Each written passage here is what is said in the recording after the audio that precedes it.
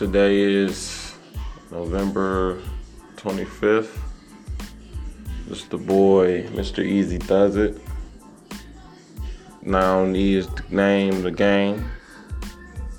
We just gonna turn it up. Y'all continue to ride with me. We gonna continue on this journey that we got going.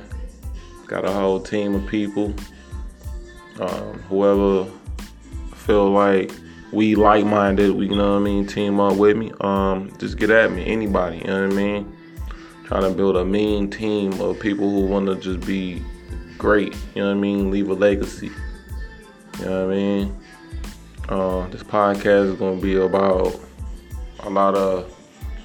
We're gonna basically give good content. You know what I mean? On a lot of different things, a lot of nouns. That's why it's like noun E. Noun is the person, place, or the thing. The E stands for experience. You know what I mean?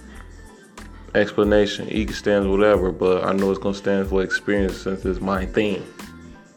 Benjamin Mitchell, aka Mr. Easy Does It. Get at me. It's the start of the beginning of a new inspiration. You know what I mean? Signing out.